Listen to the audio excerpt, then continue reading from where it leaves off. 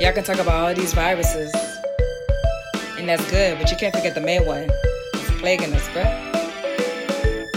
It's time now for the People's War Radio Show, where we do talk about the main virus, and that is colonialism. Down with the colonial virus. Down with the colonial virus. Colonial virus is why I can't live. Colonial virus is why I can't breathe. Colonial virus, yo, that thing gotta go. We don't wanna have to deal with this virus no more. Every week here on the People's War Radio Show, we talk with healthcare workers, activists, revolutionaries, authors, teachers, and regular people from the African community. We aim to bring you an African internationalist analysis on all things important to winning our freedom from colonialism. The root of all our problems. Why I'm poor. The colonial virus keeps me at war. The colonial virus, yo, that thing gotta go. We can't take no more of this colonial virus. Down with the colonial virus. Colonial virus. Down with the colonial virus. Uhuru! Welcome to the People's War Radio Show. I'm Dr. Matsamela Odom. And I'm Mwambi Tongu. Uhuru means freedom in Swahili, and freedom is on our minds 24/7. The COVID-19 pandemic has exposed the contradictions of food insecurity in the African community and other oppressed communities in the United States. This is just one of the reasons we refer to the pandemic as the colonial virus. According to the Journal of Nutrition, food insecurity is understood as the limited or uncertain availability of nutritionally adequate and safe foods, or limited or uncertain ability to acquire acceptable foods in socially acceptable ways. Nearly 40% of Black children in the U.S. are food insecure. This is almost twice the rate of white children. A symptom of the larger colonial oppression of African people in the U.S., food insecurity has serious political and economic effects on the African community. The African community has often been slandered for its high rates of diet-related illnesses, including hypertension, diabetes, heart disease, and other issues. However, all of these issues are the direct result of food insecurity. Food insecurity also influences heightened rates of horizontal violence in African communities, referred to by the colonial media as black-on-black crime. African communities are often referred to by the outdated term that has been imposed on the Black community from the outside, food deserts. However, one organizer for food justice, Karen Washington, has suggested the use of another term to understand intentional and unevenly structured access to healthy and affordable food that African people in the U.S. endure, food apartheid. Everyday people have come together to overturn the contradictions of food insecurity. Throughout the United States and internationally, African, Mexican, Indigenous, and other colonized and oppressed communities have been organizing community gardens, farmers markets, urban food cooperatives, and other grassroots solutions to the problems. In today's episode of the People's War Radio Show, we will hear about a new farmers market created in the African community of North St. Louis, and hopefully provide information and inspiration to our listeners who may want to organize a similar project in their communities. The One Africa, One Nation Marketplace in St. Louis is a project of the African People's Education and Defense Fund, a nonprofit organization of which Black Power 96 FM radio in St. Petersburg is also a project. We are excited about this new sister project that's creating a collective community-driven solution to the serious issue of food and resources in our community. To discuss this with us today, we have Tachara Masimba and Marissa Martinez, organizers of the One Africa, One Nation Farmers Market. Welcome to the show, everybody. Uhuru, thank you for having me. Uhuru. Appreciate being here. This is Tachara. Yeah, horror, T'Challa. Welcome back to the People's War Radio Show. I'm glad to be back. Yeah, the tables have turned. So, T'Challa, the farmers market that you all have organized is located in the 21st Ward of North St. Louis, about 5 miles from where Mike Brown was killed by police in Ferguson, prompting nationwide protests in 2014. Tell us, what are the conditions of life for Africans in North St. Louis? Yeah, that is a real profound question and a real profound issue because the conditions, although they are not unlike conditions that you see African people face everywhere, they have a special kind of tint and tone in St. Louis. One of the things that is most obvious to people who come there is that you have, scores and scores of vacant and abandoned buildings, and acres and acres in some cases of just empty lots, in the midst of really, really impoverished communities.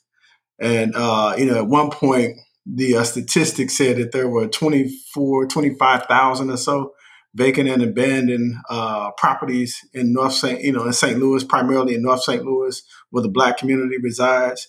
And about half of those 25,000 properties were owned by this entity referred to as the LRA, a Land Reutilization Authority, which came into existence in 1972 to bank properties, primarily lost by the African community, so that when the market conditions were ripe, you could say, those properties would be turned over to so-called developers who we know gentrify the Black community as a condition for their development. So you see that really stark and obvious kind of poverty through the vacant and abandoned properties. And, we looked at the numbers, and about 30% of the population after taxes lives on about $5 a day.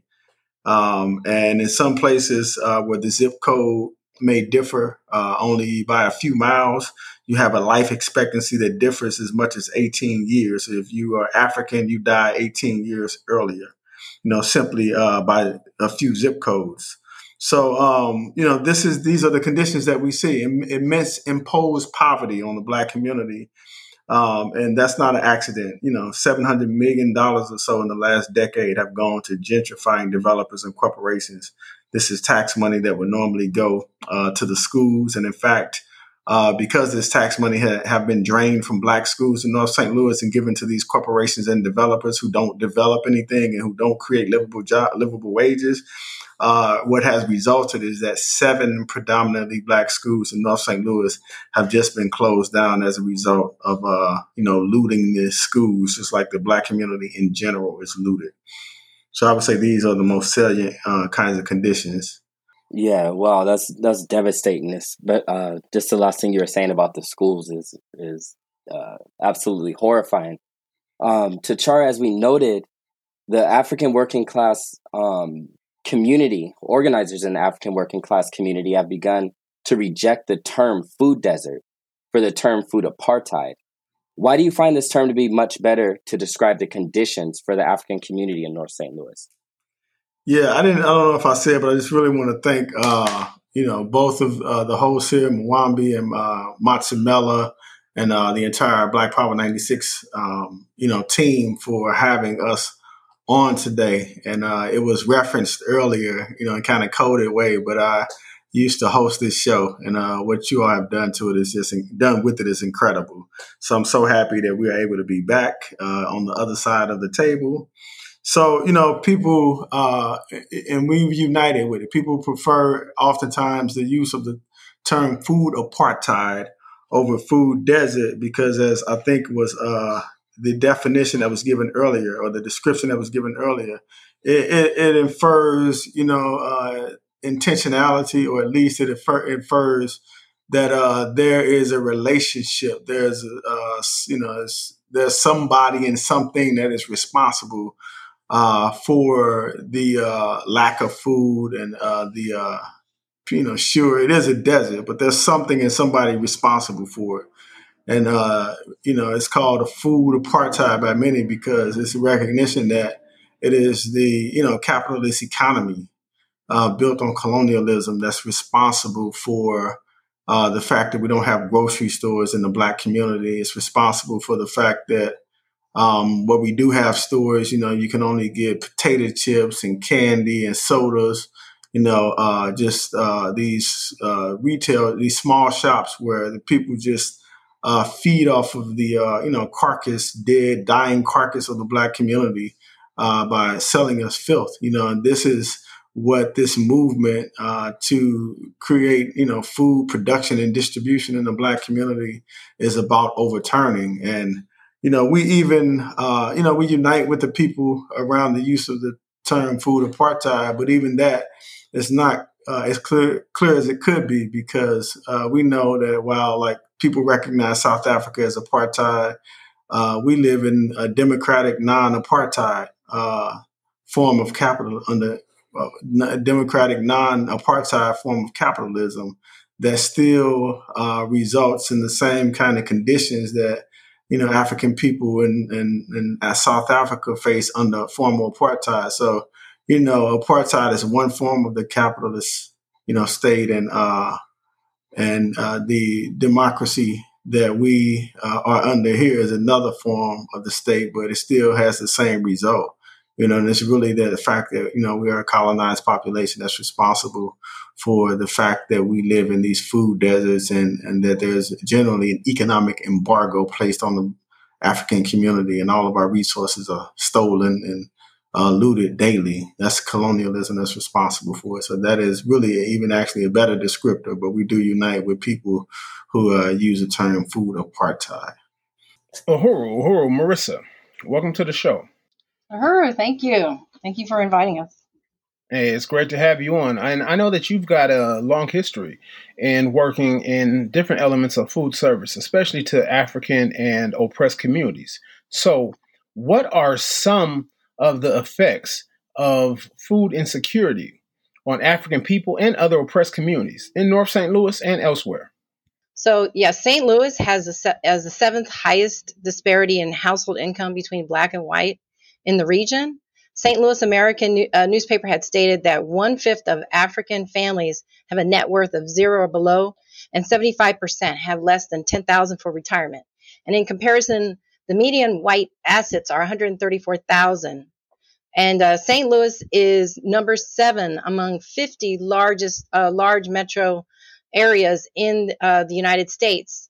And as a result, the Black community is facing deep poverty in St. Louis, and we know that this is creating grave health disparities, and it's connected to a lack of economic activity in the area, and this is looting the Black community, and they don't get to enjoy the results of their hard work and labor. And they're stuck with heart conditions, diabetes, obesity. They can't eat, have access to healthy foods, and yet they're required to live in these conditions under immense stress. And many other colonized communities around the world are dealing with the same kind of apartheid from their own resources. So, I think the market is going to change a lot of that for her. Uhuru, thank you, Marissa. Tachara, how has the COVID-19 pandemic impacted the access to food for African families in your community? Well, I don't know, specifically what it may have done very different that we didn't experience either previously. But I think one thing is that we saw firsthand how vulnerable we are as a people, how vulnerable we are as a community to not only food, a lack of healthy food, and a lack of food in close proximity, but how vulnerable we are to having no access to food, to literally being starved. If the general capitalist economy were, for whatever reason, to determine that we could not have any access to food. We have no control over the distribution of our food. We have no control over the production of our food. And that was a, serious, visceral kind of fear that we felt, and I know I felt at the height of COVID, when seemed like every week some another African I know was dying from COVID, and the grocery stores were closing down, and all the prices of everything were shooting up high, and you couldn't get a hold of certain products, and it was dangerous to go outside, to go to the grocery store, to work in any kind of public setting. It was a real scary thing, and it just really brought home how vulnerable we are to having no access to food at all. So I think that the market, the One Africa, One Nation farmers market, and this general movement to control food production and distribution, to have pop-up markets, and this whole movement to eat healthier diets and to create and generate Black businesses is a serious response to the fact that as a population, we don't control the food, clothing, and housing in our community, and that we have to do that. And that is why we, not just now, but the African People's Education and Defense Fund has, for the last 25 years, been creating programs to close the disparities in healthcare, education, economics, with the focus on African self-determination. You are listening to the People's War Radio Show, produced by WBPU Black Power 96.3 FM in St. Petersburg, Florida. Our guests today are Tachara Masimba and Marissa Martinez. Uhuru, Tachara. Now, the One Africa, One Nation farmers market. What can you tell us about how the farmers market came into existence? Yeah, thank you, Comrade Matsamela. As I alluded to a little bit a second ago, is the African People's Education and Defense Fund is a nonprofit of the Uhuru movement, created about 25 years ago, and it's currently under the leadership of a dynamic African woman by the name of Onozine Ishitela, who leads not only the work of APEDF here in the U.S., but leads the economic institutions of the Uhuru movement all over the world. And it was created to defend, and this is the literal mission, to defend the human and civil rights of the African community and to address the grave disparities in health, healthcare, education, and economics. And that's a fancy way of us saying what we've been saying here all along, is that somebody else controls our economy. And as a consequence, we suffer in terms of in every aspect of life. We suffer in health and healthcare. We saw that become very pronounced during COVID, where it seemed like any African that went to the hospital died from what was done directly to us in the hospital. And if we didn't go to the hospital, we were, of course, more vulnerable and susceptible to death by the hands of COVID, which is a disease created, from a capitalist economy that can't address healthcare. So, APEDF brought its programs and institutions in existence to deal with these disparities and to ensure that we have self-determination over every aspect of our lives. And so we, in addition to the One Africa, One Nation farmers market that we have here today, APEDF created markets for the last 15 years throughout in various parts of the country, in addition to like furniture stores and other institutions. And so we worked as a committee. We brought a committee together under Onozine Ishitela's leadership. We applied for a USDA grant, and we received that grant, and we utilized much of the model that we had already created for the last 15 years in APEDF, and didn't just create a market as we've done in the past, but created a farmers market, a Black farmers market, so that we'll have Black growers and Black farmers from throughout the region come and sell fresh produce in the Black community. And then we've developed all kinds of other programs and institutions and economic development programs to complement the farmers market, so that we can really gain control. The Black community, the African community, can really gain control over food production and distribution in every aspect of our lives and build an economy. So I want, before I just want to let people know, if they want to find out more information, you can check out the website at oneafricamarket.com, oneafricamarket.com. Uhuru. Uhuru Tachara. The farmers market operates at a Gary Brooks community garden. Can you tell us who Gary Brooks is? And can you tell us about the garden and what it means in the struggle to overturn the conditions that Africans are forced to endure in North St. Louis? Yeah, Gary Brooks, and we call him Mr. Gary or Mr. Brooks. He's an African man in his late 70s. He's been in the community in St. Louis where we built the One Africa, One Nation Farmers Market. And it's worth saying that, well, I guess I could say this in the midst of answering the question. When Onozene Sitela, president of the board of APDF, got to St. Louis under the leadership of Chairman Omali Sitela, who's a founder of the Uhuru movement following Ferguson, she identified a building that had been vacant, we think for over a decade, and led the renovation of their project over, like a 9-month period. When in the dead of winter, there was no heat. In the midst of summer, there was no air, no bathrooms, no security, right in the heart of the African community, in the poor sector of the African community. And there was this older man, Gary Brooks, who lived right down the street, and he would come and he would fix her breakfast from time to time. He put bars up, on the windows and doors to provide an element of security. He just helped wherever he could and whenever he could. And the thing about it was he was so generous, but at the same time, he was very angry because, he saw the immense poverty. He saw the contradictions we refer to as black on black crime. He saw the streetwalkers, who had no other economy but to street walk, and to, also a byproduct of the drug economy that had been imposed on us by the U.S. government. And he couldn't explain these. So, there was an element of anger also with his kindness. But he became part of this project, and Onozene Sitela was able to win him.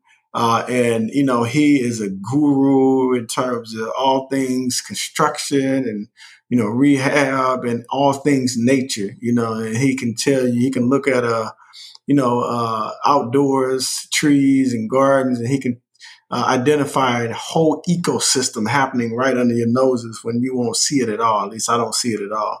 And he can identify that entire ecosystem, and he's been instrumental in helping us develop a vision for the One Africa, One Nation Farmers Market, for the outdoor event space that we house it in, and for the garden that is right next door to his house that we named after him, the Gary Brooks Black Power Community Garden. He's just a real symbol, a real inspiration, and a real worker. During COVID, he and his brother and his nephew and niece, they came out in the height of COVID, when nobody wanted to come outdoors, and they tended to the garden. They developed the garden, built garden beds. And when we finally came back outdoors, came back outside, returned to the Uhuru house, on a day-to-day basis, we saw this beautiful, flourishing garden.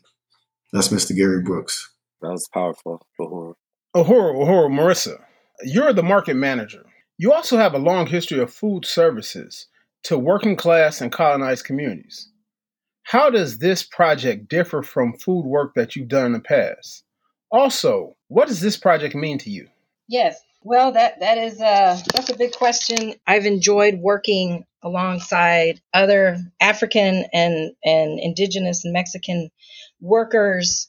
It's catering. A lot of that was, having to set up buffets for corporations and things like that. And, you could always see the contradictions of the workers and how hard they work, and them struggling to just keep a roof over their heads and provide for their families and not get much in return.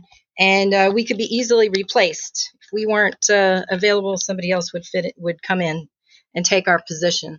And what this means to me is a truly, it's just such practical, revolutionary work in progress. And being able to forward such a vision on a daily minute by minute basis, and talking to the people, seeing what people are going through, and being able to provide a short term and long term solution to what people are facing. And this is about feeding, housing, and clothing ourselves with a economy that is rooted in the people. And this is a people's market. So to be a part of something like that is a dream come true. It means that I don't have to work in a capitalist position, and I can help to forward a more equitable socialist economy that's just basic common sense food, great food. So much wonderful creativity goes into a project like this, and the food that you can create, and the gardens and the lives that you can create and inspire. So it's just really powerful stuff. Uhuru, yeah. So on that note, Marissa, you are indigenous with family origins from Mexico. The United States maintains a deeply parasitic relationship with Mexico and other countries in Latin America. Hundreds of billions of dollars are relegated annually to grow food for the white colonial economy under inhumane conditions. People from Mexico and Latin America labor for U.S. corporations on both sides of the colonial border for very little pay. Did this impact your decision to get involved in the One Africa, One Nation marketplace? And do you see the people-to-people farmers markets approach as a positive move away from exploitative big agribusiness? Yes, absolutely. And I'm involved in this because I'm in solidarity with African self-determination and liberation. And we know that self-determination is the highest form of democracy. And so through this movement and the information that I receive while working, in this capacity, I can connect all the dots like I never did before. And basically I'm seeing self-determination. I'm seeing a response from the people to rising up against oppression and genocide and police, colonial violence. I'm seeing all of this as a positive response that is going to reverse and overturn all of the misery, the centuries of misery. And you can't bottle something like that up. You can't just. It's going to grow. It's going to go beyond any limitations that were imposed on the people. And this market has that ability to do that. This is a vehicle for a transformation in St. Louis and around the world. Uhuru, Tachara, a lot of people are looking for ways to organize community gardens, farmer markets, and food co-ops in their communities. How did you get the resources for this project? Thank you, Muambi. I would say that first and foremost, the resources from this project, I would say, were and are the 25 years of experience and dedication and commitment by the African People's Education and Defense Fund, and the nearly 50 years of work by the Uhuru movement at large, under the leadership of its chair, Omali Ishitela, to fight for African self-determination in every aspect of life, since the late 1960s. At the height of the Black Revolution of the 1960s. And in this case, with the One Africa, One Nation farmers market located here in St. Louis, we actually received a grant from the USDA.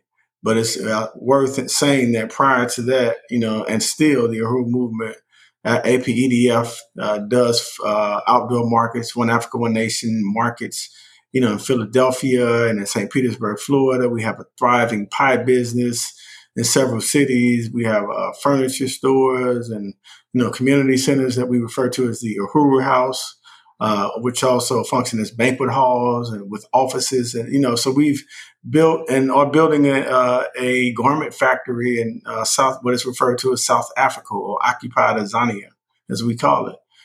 So this was the primary resource. And this was the leading mechanism, for the One Africa, One Nation farmers market.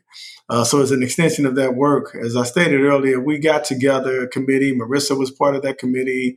And Zay Masimba was part of that committee, working under Deputy Chair's leadership. We applied for a grant, and then we received a grant from the USDA, United States Department of Agriculture. And that allowed us to have a certain kind of, available funding to do the market. And, we administered a grant, and we just continued with some modifications, the kinds of outdoor markets that we've been doing for the last 15 years. So I just really want people to know that if you want to start an outdoor market, an outdoor market or a farmer's market, or you want to organize growers, people who grow food in their backyards, or even want to fight for a return of property and land back to the community so that people can be free and able to create community gardens. If you want to organize farmers, Black farmers from your local city or region, it may be a difficult task to identify them at first, but you can just start where you are and work to build a movement to really fight, this thing we're referring to as food apartheid, and you don't have to wait on the USDA. You were listening to the People's War Radio Show, produced by WBPU Black Power 96.3 FM in St. Petersburg, Florida. Our guests today are Tachara Masimba and Marissa Martinez. Marissa, you all just held your first market, the kickoff of the summer season, on June 5th, 2021. Tell us, how did it go? What went on, and how did the community receive it? Yes. Oh, it was amazing. It was so cool to just watch all the tents go up, and as the vendors were coming in, they would find a spot and start putting their booths together and all their product, and it was so colorful, and so many amazing products. I went around all of the booths and just took my time seeing what they had, and I got some items, and the program was great. All of the speakers and the entertainment.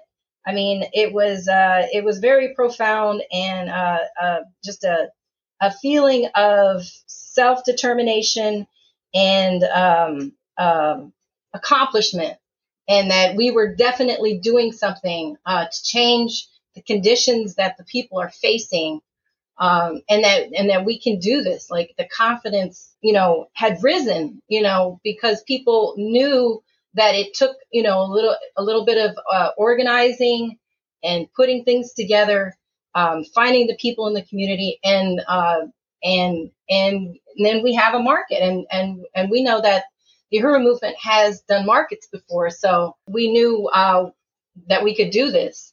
But when other people have maybe not experienced that, and they're there, that is where the magic was. The magic was when people were picking out the vegetables that they wanted to take with them, and the kids volunteering, and the dancing, and the parents and the children matching outfits. And it's just like, just people were really, happy to be there.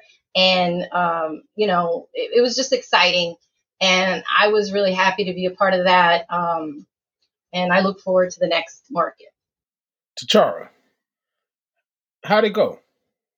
Yeah, I don't know how much I can add to that. It was, there are a lot of adjectives that Marissa kind of brought to mind and used herself, but it was just a beautiful, bright, sunny day, filled with color. She used the word colorful, beautiful color, just joy experienced by children and adults.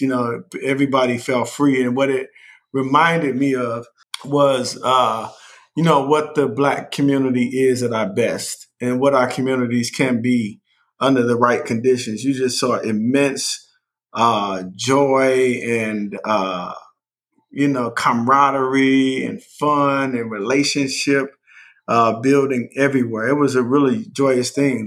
We had a DJ who was playing, just the most profound music in the Black tradition. And, we had wonderful presenters and speakers and artists, giving, rousing political speeches and beautiful songs and poetry and, rapping, the most profound, talented rappers, who had a very serious message, that they were even honing through this process of working with the Uhuru movement and the One Africa, One Nation Farmers Market. People were spending money, and I think that's, somebody in Zay who is our recruitment coordinator. I think she said that people felt, politically inspired to spend money, and that they recognized the significance of this.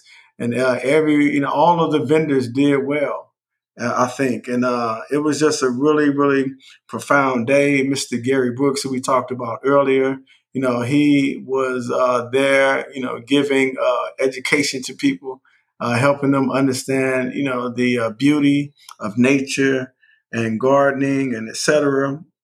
We had elected officials there who came out and gave, very powerful statements of unity with the work that we do, and just to have the community out. And then one of the things that really stood out to me was that you had all of these several vendors who had their, in most cases, women who had their daughters, and in one case, granddaughters, teaching them how to operate a business. And in fact, one mother had she was a vendor herself, and her daughter had her own table.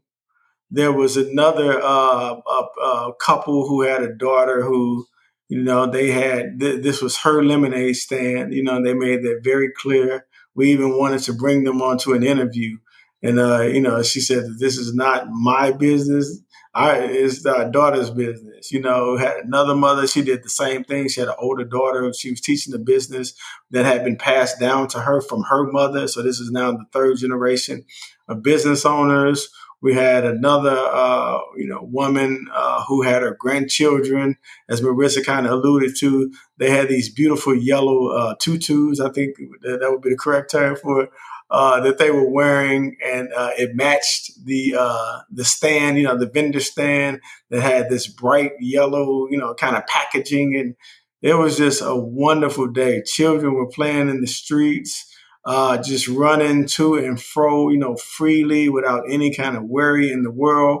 We had a children's circle there. We had community members who lived on the street that we blocked off, and where the outdoor market space is, who live right behind it, who set up and were vending, from their front yard, selling fried rice. And he said that, rice is not just for Chinese people, and I want to start my business and I'm going to sell my fried rice.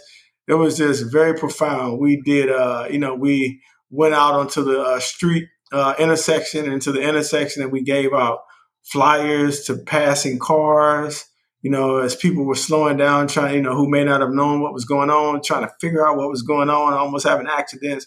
We were right there giving them flyers, telling them why they needed to be there. We had childcare, we had performers, and we got Black businesses, and we're starting this farmers market. And it was just an extraordinary event.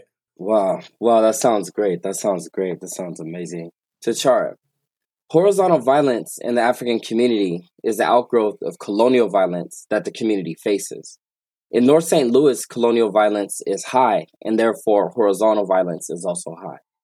What ways can things like this farmers market, community gardens, and other efforts overturn these conditions for African communities in St. Louis and elsewhere?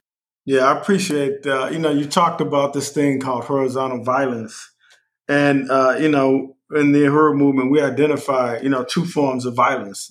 There's horizontal violence, which is violence that comes from above, or violence that comes down from a system that, operates and exists at our expense, and which requires violence for its ongoing, perpetual, looting and theft of our community. It's a form of violence that is the most severe form of violence that cannot be easily resolved, through persuasion. And then you have horizontal violence, or violence from, your peers, or violence from within the African community that is a symptom, a consequence of living under vertical violence, or violence from the state, violence from, a colonial state that is built, whose economy is created at our expense. And so we recognize that. And just yesterday, I had a meeting with a prominent figure in St. Louis, and he said, well, what about security? Aren't you afraid? And with all of the work that you're doing and the development that you're doing, shouldn't we have more black police? More police, and there's a black police union, by the way. Wouldn't that be progressive? And, the thing is that we recognize that the city of St. Louis is an example. It is a city where gentrification is knocking, as always, really. It's knocking at the door of the black community. Population displacement is knocking at the door of the black community. You have, recently the Board of Aldermen had voted to have spy planes owned by a private billionaire, fly over the black community and record everything we do for up to 18 hours a day. The alderman in the ward where we operate, he has come out, brought the police to do police drills, right in the heart of a residential community to intimidate the people. 50 to 60% of the entire general budget of the city goes toward policing the black community. Prisons packed, jails packed. Unlivable conditions in the jails. There were recently, a series of riots and rebellions, I should say, in the jails and prisons in the St. Louis area.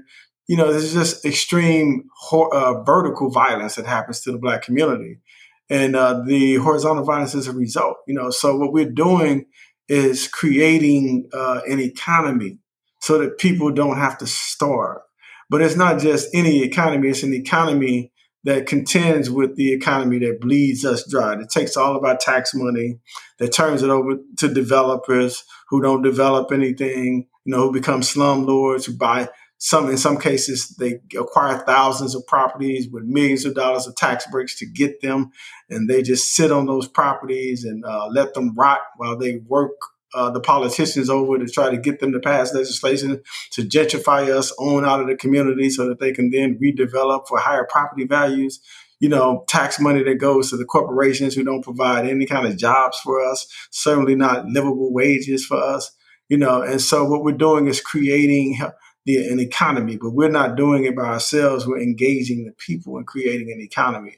And that's what we saw during the first One Africa, One Nation farmers market. The people were engaged in starting businesses for themselves, but they recognized the political significance of it and that they were part of a larger project to fight for the existence and the future of the black community by building an economy that can ensure that our children can have a future.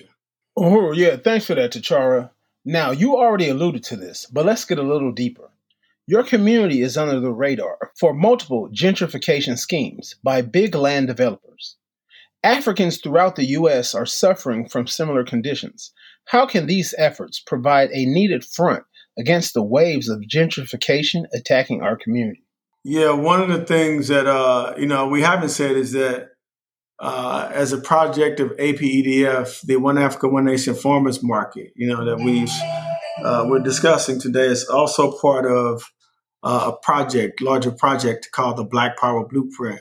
And it is an economic development project where, we're purchasing and renovating buildings and properties, creating a business incubator, a women's health center, just developed, in a Huru House, which is a community center and rental space for families and communities. Was where we demolished two buildings that had been vacant for 30 years and created the outdoor event space that contains and houses the One Africa, One Nation marketplace. We are renovating a commercial kitchen that will also serve as a bakery and function as a workforce program for people getting home from prison and who want culinary skills and who will also be housed in, the fourplex housing that we just renovated and any additional housing that we may renovate. So we have this project referred to as the Black Power Blueprint, and we refer to it as an anti-gentrification campaign. because, as I stated, and many of the listeners will know that we live in a colonial capitalist parasitic economy that extracts the wealth and value from our communities in 1,000 different ways every day, visible and not so visible to the people. And what we've said is that this farmers market, the One Africa, One Nation farmers market, as a part of the Black Power Blueprint, is an anti-gentrification economic development campaign. We are actually contending with an economy that extracts value from us every day and results in poverty and immiseration for the vast majority of Black people. And we are contending with that economy. And that's a real thing, because every piece of property that the Black Power Blueprint acquires, or that we help the community acquire, is a piece of property that the city officials and developers want. For these so-called developers and corporations, they want to give this property to them. And the LRA land bank that we discussed, which has, at any given point may have 12,000 or so properties, it exists to turn our property over, our stolen property, lost property, looted property, over to these gentrifying developers. And so we are in direct contention with that. And whenever you fight over material resources and you fight for those resources to go to the African working class in particular, then you see that there's a contest for those resources. There's a contest for that land. There's a contest for the tax dollars. It's either the people, the African working class, the people, or it's the developers. It is either the people or it is the politicians who work for the developers. And we are fighting for the people to have control of the land. We're saying that we should have backyard gardens. We should have, the ability to renovate the houses that are vacant and decaying. We should be able to control food production and transform these empty lots into, flourishing gardens and places to grow food and vegetables. And then we should create markets where we can sell it among ourselves and to anybody else who wants to buy. So that's what we're up against. It is an anti-gentrification development program that we part of the Black Power Blueprint Project. Marissa, lastly, what are some takeaways other people interested in doing what y'all are doing should consider? Yes. I would say to start having some meetings, finding out other people that are interested, or even starting community gardens, learning how to grow vegetables, and finding out what other kind of resources are available, being able to educate yourself and others of how to grow food, and start out small with you can build a farmer's market. Starting out small, you can even have a farmer's market in a grocery store parking lot, or even a dollar store parking lot, or a park, or a church parking lot. It could be somebody's donating some air, some private property, perhaps. But being able to address food insecurities and food apartheid, as well as lack of economic activity, is fundamental, and it's everyone's right. This is a democratic right to be able to feed, clothe, and house yourself and your family and your community. So this is an excellent model to institute all of that together, and make it a beautiful, resistance project. Uhuru, thank you. Appreciate that. Tachara, can you answer that question as well? What are some takeaways other people interested in doing what y'all are doing should consider? Yeah, I think Marissa laid some good stuff out. So I'll just kind of add some different things from a little bit different angle, which she, I know is complete unity with, because it's something that we do. I think that, as people do this, that they should do it explicitly, in the interest of the majority of Black workers and poor people, explicitly. Because as an example, we have an alderman here who, received nearly over 200 properties from the LRA, Land Reutilization Authority, that I spoke about earlier. and they get these properties, for themselves and a small handful of their connected friends. Another alder person, as an example, same thing. He is buying a property, just letting it sit and rot, filled with litter and overgrown weeds.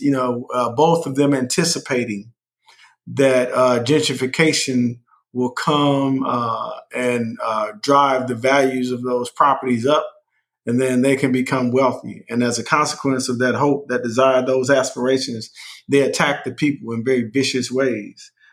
They give 50 to 60% of the entire general budget of the city to police the Black community out of existence, to get these poor, Black people out of the way so that, they can facilitate this gentrification process they long for.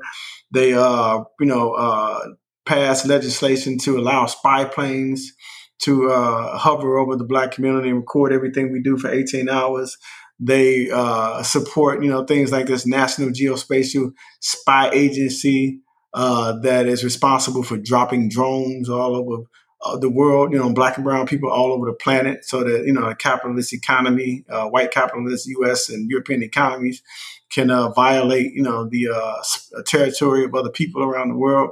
And then they, and they gave this entity nearly 1,000 acres of land in order to facilitate that, so that they can pursue their own political interests, their own economic interests, and the interests of a small class of Black people in the name of, doing it for Black people. So we say explicitly for the people, create an opportunity for the majority of everyday workers, poor people, peasants, to be able to participate in this and to be able to create life for themselves. So organize your community, go to, community neighborhood association meetings, as Marissa stated, and, just organize your community and start where you are. Go ahead and start, just organize a committee and begin today, and then reach out to the Uhuru movement for a model, work with the Uhuru movement, or work under the leadership of the Uhuru movement and the One Africa, One Nation Farmers Market, so that we can take it to a city near you. Uhuru, yeah, thanks for that. You are listening to the People's War Radio Show, produced by WBPU, Black Power 96.3 FM in St. Petersburg, Florida. Our guests today were Tachara Masimba and Marissa Martinez. So we say down with the colonial virus, down with the colonial virus. This has been the People's War Radio Show, produced by WBPU Black Power Radio at 96.3 FM in St. Petersburg, Florida. WBPU is a project of the African People's Education and Defense Fund, the baddest nonprofit on the planet, whose mission is to defend the human and civil rights of the African community and address the grave disparities faced by African people in education, healthcare, and economic development. For more information on the African People's Education and Defense Fund, visit apedf.org. Episodes of the People's War Radio Show are available on the Black Power Talks podcast. For updates and resources to fight the coronavirus or to volunteer with Project Black Ankh, visit developmentforafrica.org. Thank you for listening. Colonial virus, mass incarceration, that's colonial virus.